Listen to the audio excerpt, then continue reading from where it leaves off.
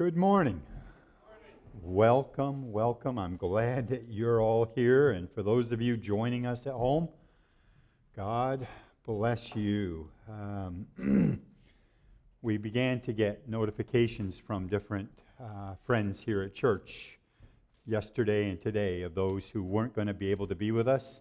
Some are actually sick. Some are just playing it safe in terms of the potential. And so we knew that it would be fewer than normal, but it's good to see all of you here that are able to make it, and we do pray God's blessing upon you. I thought before I actually begin the message, we ought to pray. So would you just bow your heads with me as we pray? How many of you know of someone who is either sick or has COVID or something like that? You know somebody that does? Okay. I know some people say it's not real. Regardless of what you think about it, how severe it is, the truth is it's still a virus. And no virus is fun when it hits. So let's pray for God's healing upon those that have need.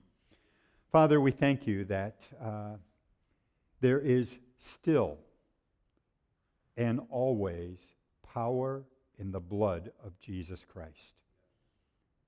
There is nothing that exists upon this earth, no sickness, no disease, nothing is more powerful than your name and your blood. And so, Father, for our friends and those that we're aware of today who are struggling with COVID symptoms, or perhaps they don't actually know for sure, they just have symptoms, and in this particular time, it's like you're left wondering. But regardless of what it is, we declare the name of Jesus Christ, the risen Son of God, over every single one of them. We place your banner high over their lives, and we declare that your blood still heals to the uttermost. And we ask God for healing for those that are ill, your protection, Lord, even as in the Old Testament they would place blood over the doorposts and the lintel of a house, and nothing could come nigh them. We declare the blood of Jesus Christ over every single one. Those who are not feeling well and those who are home just out of concern lest they somehow contracted and that impact then their ability to make a livelihood. So, Father, we declare your protection over each one. Yes, we're going to use common sense. Yes, we're going to take precautions. But most of all, we're going to rely upon you, Jesus.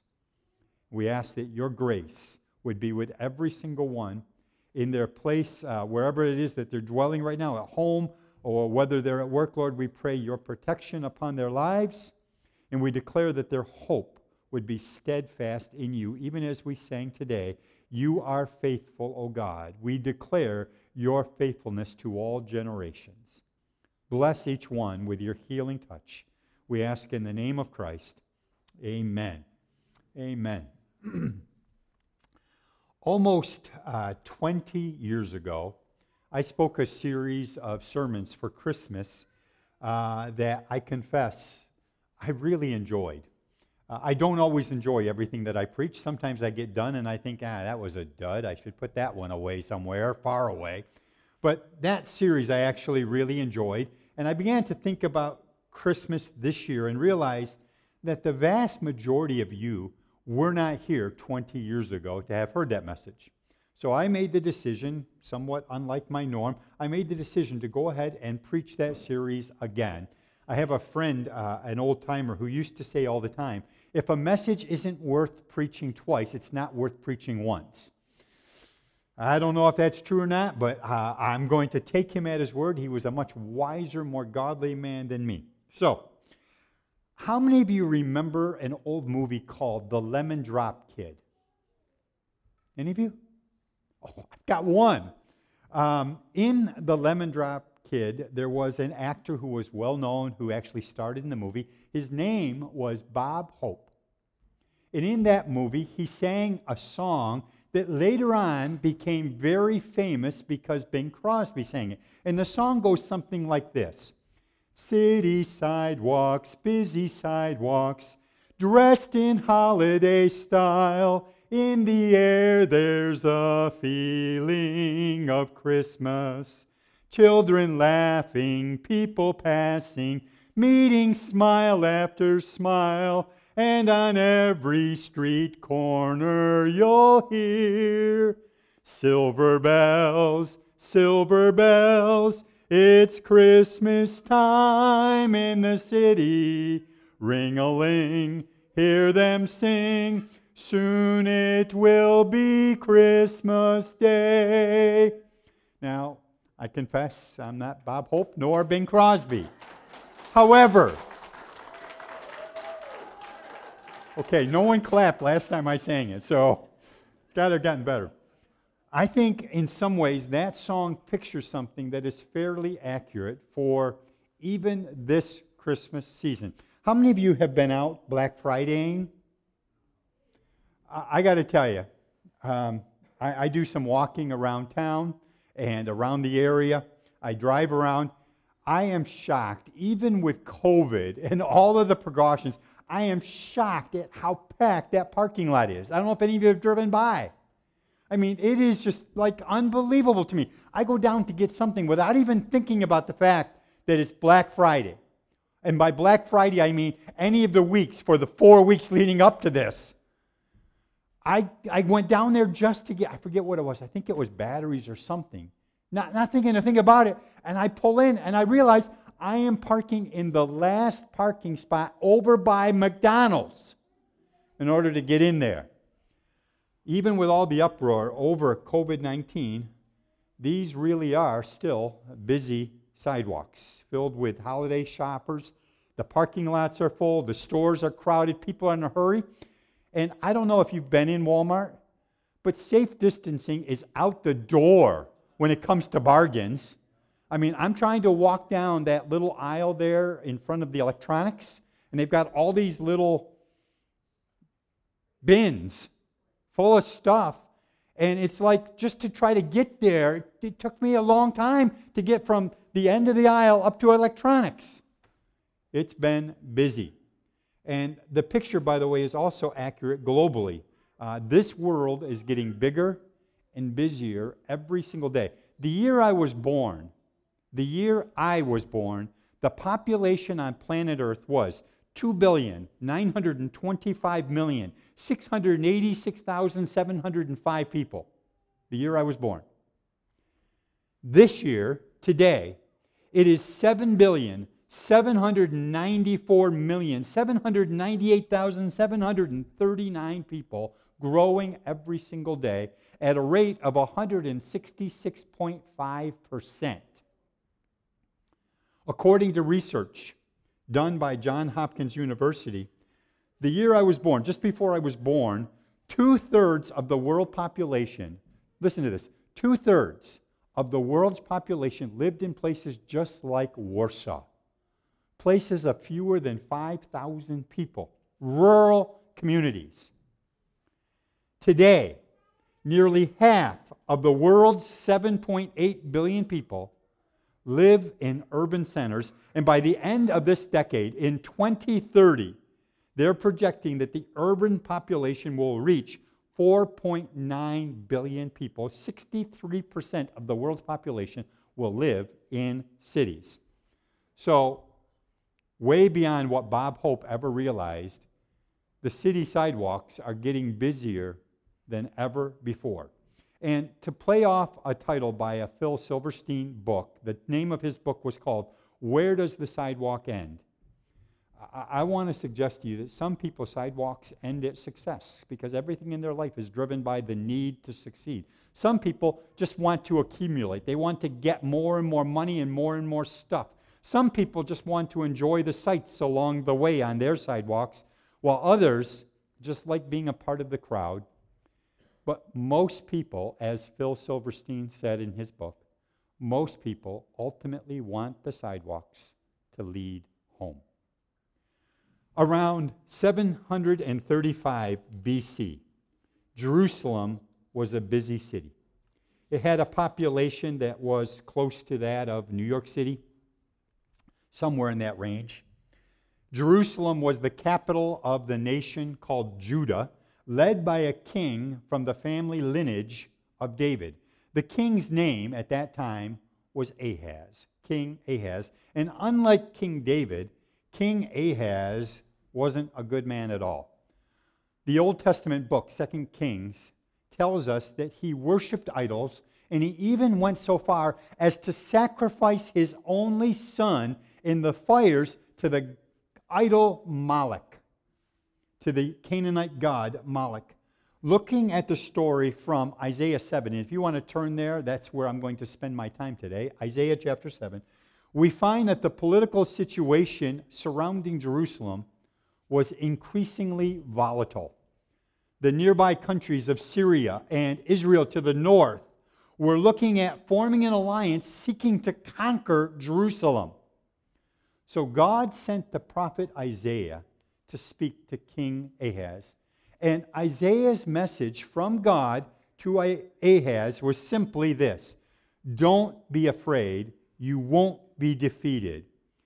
And then, in somewhat uncharacteristic fashion, in verses 10 and 11, you can look for yourself, in verses 10 and 11, God tells Ahaz, ask me for a sign that what I'm telling you is true. Basically, God is saying, ask me for a sign so that you can believe me when I tell you, I will save you. You see, Ahaz was considering a treaty with another nation. It was the cruelest nation upon the earth at that time, the nation of Assyria. And God was sending Isaiah to Ahaz to tell him, don't put your trust in that nation, trust me. But Ahaz wouldn't have any of it. And God says, ask me for a sign, and I'll prove to you that I'm going to save you. And Ahaz says, I'm not going to tempt the Lord with a sign. And that sounds very pious. But really what Ahaz was saying is, I would rather put my trust in an evil nation like Assyria than put my trust in God. And in the midst of their COVID crisis, maybe it wasn't COVID, but it was a crisis. In the midst of their crisis, God gives them an astonishing promise. Look at it in verse 14, Isaiah 7:14. Therefore, the Lord himself will give you a sign. Behold, the virgin shall conceive and bear a son, and shall call his name Emmanuel. And I want to look at 4 things about this sign. Just 4 simple things, as briefly as I can. 4 things that this sign tells us. Number 1, it says God would give the sign. Although Ahaz wouldn't ask God for a sign, God says, I'm going to give it to you anyways. He was going to intervene in human history, and it was going to be more than anyone could have ever expected, because the significance of this sign would go beyond the circumstances surrounding Jerusalem at that time. The sign was all God's doing. God broke through man's need. Titus chapter 1, verses 2 and 3 tells us that God had a plan. And it says, we have a faith and a knowledge resting on the hope of eternal life, which God, who does not lie, promised before the beginning of time. I want you to hear that. God promised it before the beginning of time.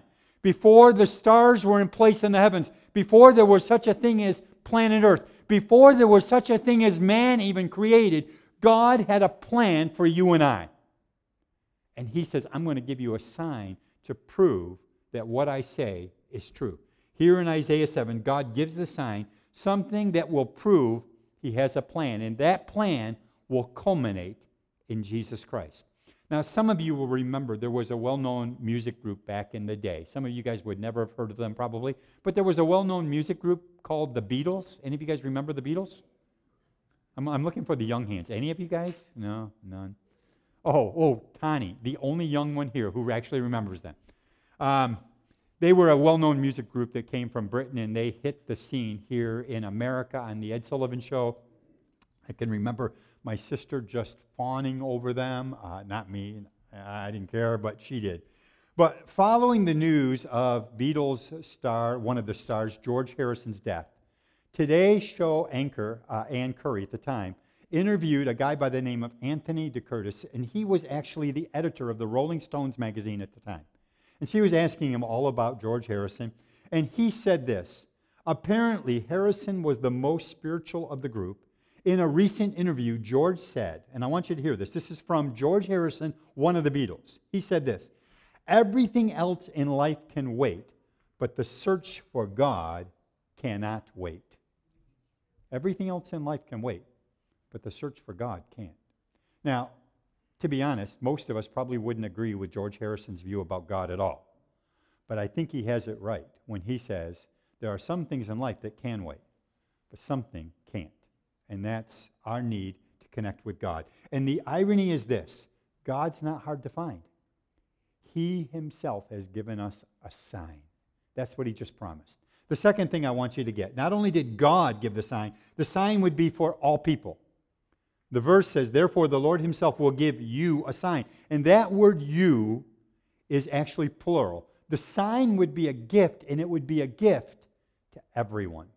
It reminds me of a story I remember of a woman who had a large group of friends, and she thought, this year of all years, I want to give every one of my friends a special hand-picked gift that would mean something to them. But as is normal for all of us, time crushed in upon her, and she realized finally, there's no way I'm going to have time to do that. So she gave up that plan and just went to the store and searched through all of the cards looking for the perfect, beautiful card to give to all of her friends. She came across this one card that had kind of gold trim on it and beautiful flowers. She thought, this would be wonderful. This would be such a beautiful thing. Just say that. So she opened up every card and just signed it, love your friend, whatever her name was, put it in the card and mailed it off. Never thought another thing about it. New Year's came, and she thought, well, it's time to take down the tree and start cleaning up. And so as she's cleaning up, she came across 2 cards that were left from that pack of 50 that she had sent out. She looked at it, she thought, what a beautiful card. And then she opened it up, and to her horror, she realized the inside of the card said this: this Christmas card is just to say, a little gift is on the way.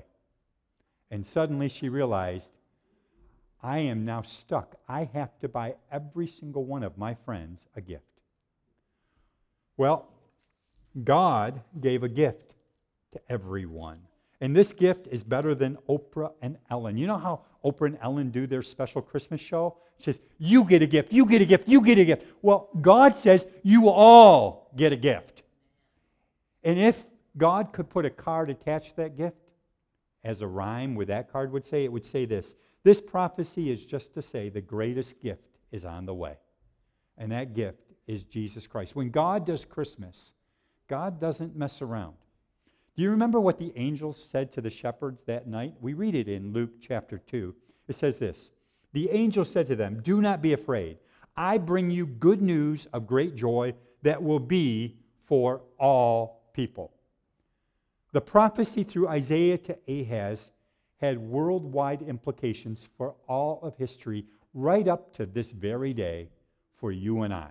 This prophecy spoke about the idea that there are people on busy sidewalks all over the world who need a sign directing them to God. Jesus is a gift for you and a gift for me. Straight from God.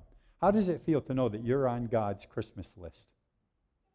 The third thing I want you to see is that the sign would be miraculous. How would you get the attention of a large crowd? If you had to get the attention of a large crowd right now, how would you do it? Some people would just use their voice and yell as loud as they could. Others would whistle. Some would wear sandwich board signs. Some would use a bullhorn. Some would even use acts of violence and protest and terrorism, as we have seen just this year. But when God wanted to get everybody's attention with the sign that he was giving, he made it miraculous. And you would think if somebody saw a miracle, how could you deny it? How could you ignore it? But that's exactly what King Ahaz did. He ignored the sign. Some scholars, by the way, believe that there was actually a virgin who conceived and bore a son back in King Ahaz's day. I don't know if that's true or not, but we do know this. We know from Matthew's Gospel, chapter 1, that this sign absolutely referred to Mary and the birth of Christ. Matthew says this: so all of this was done that it might be fulfilled, which was spoken by the Lord through the prophet, saying, behold, the virgin shall be with child and bear a son, and they shall call his name Emmanuel, which is translated, God with us. Ahaz didn't sit up and take notice, and the truth is, when Jesus was conceived in a virgin's womb, and when Jesus was delivered in that stable, The world didn't sit up and take notice. They were too busy. Jerusalem was full of crowded sidewalks because people were going home because there was a census being taken, much like there was this year. People were too busy just trying to find a room. I don't think it's strange that there was no room at the inn because it was full of the crowds of people.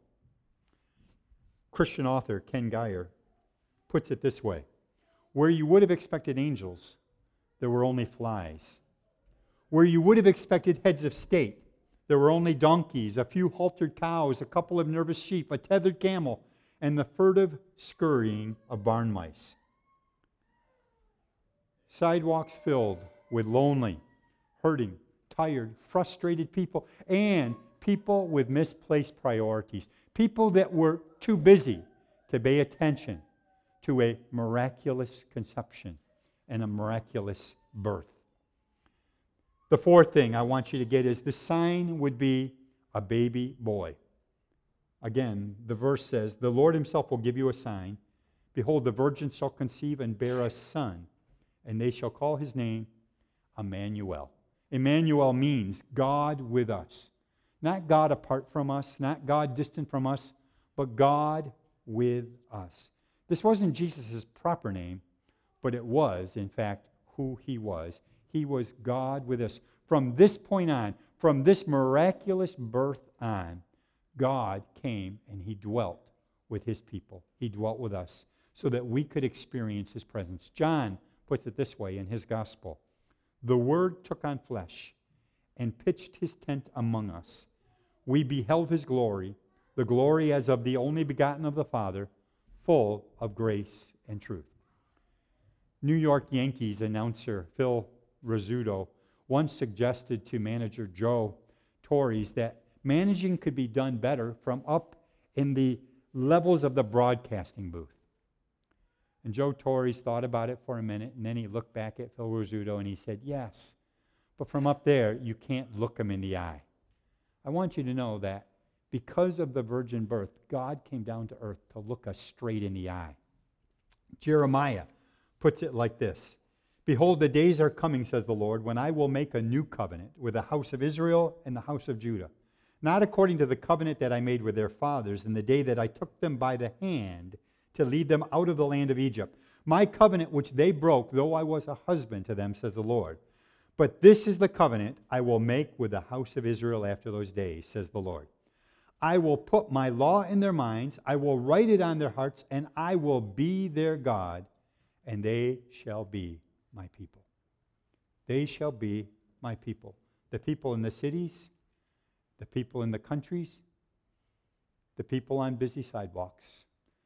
They will be my people, and I will be their God. You know what's amazing about this is nothing changes life like a baby. When a baby comes, father perhaps takes off a little bit of time to help at home and to get things settled. But for mom, her whole life changes forever. Once you're a mom, you're always a mom, no matter how old they get to be. But when this baby is born, the household changes, the schedule changes.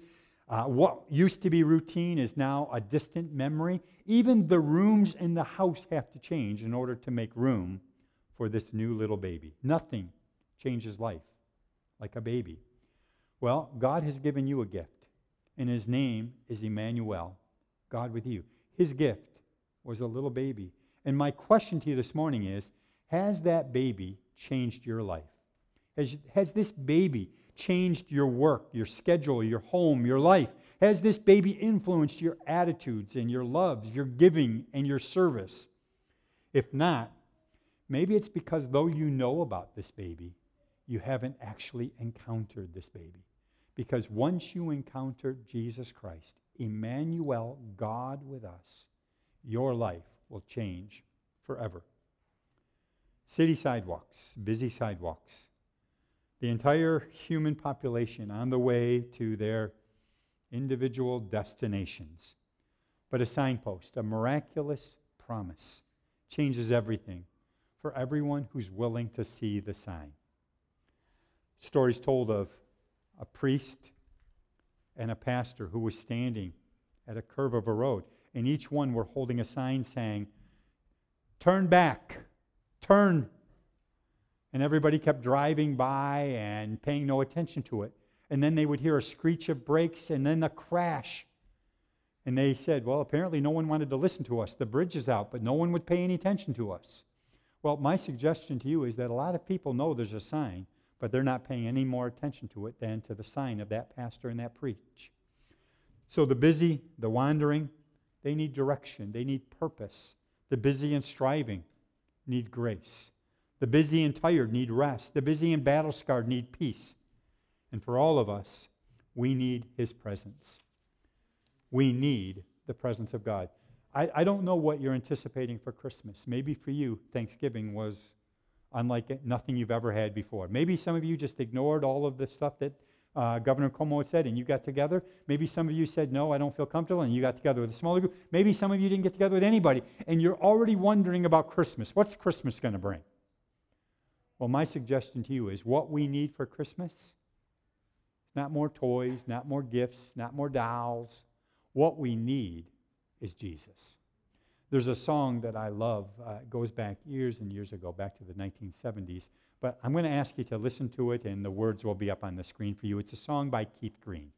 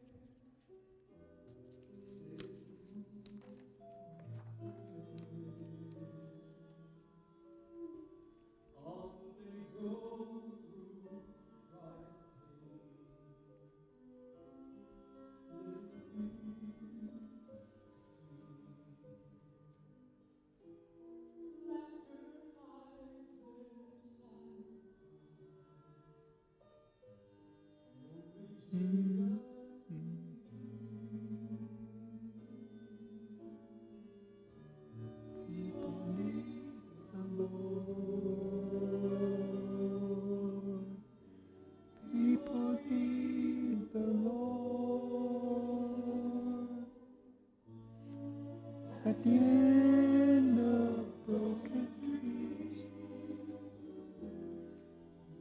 we know people need the Lord. People need the Lord. When will we realize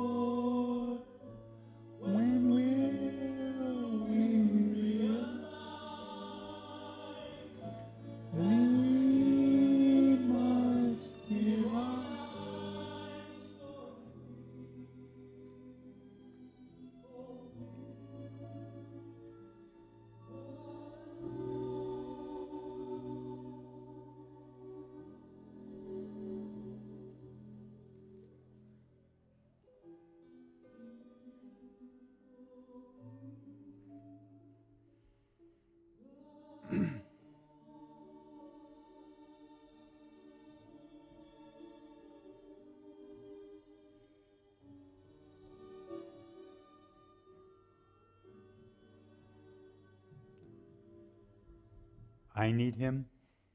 You need him. The truth is we all need him. And they need him. So in the midst of all that we're about, let's not forget Christ. Let's not leave him out of our Christmas. There's been discussion that the politics and the government at hand is trying to shut down Thanksgiving. No more Thanksgiving. And then I've already heard people saying, yeah, they're trying to cancel Christmas on us. Well, I got to tell you, regardless of what happens for Christmas, you can't cancel Christ. He's real, and he is Emmanuel, God with us. Would you stand with me?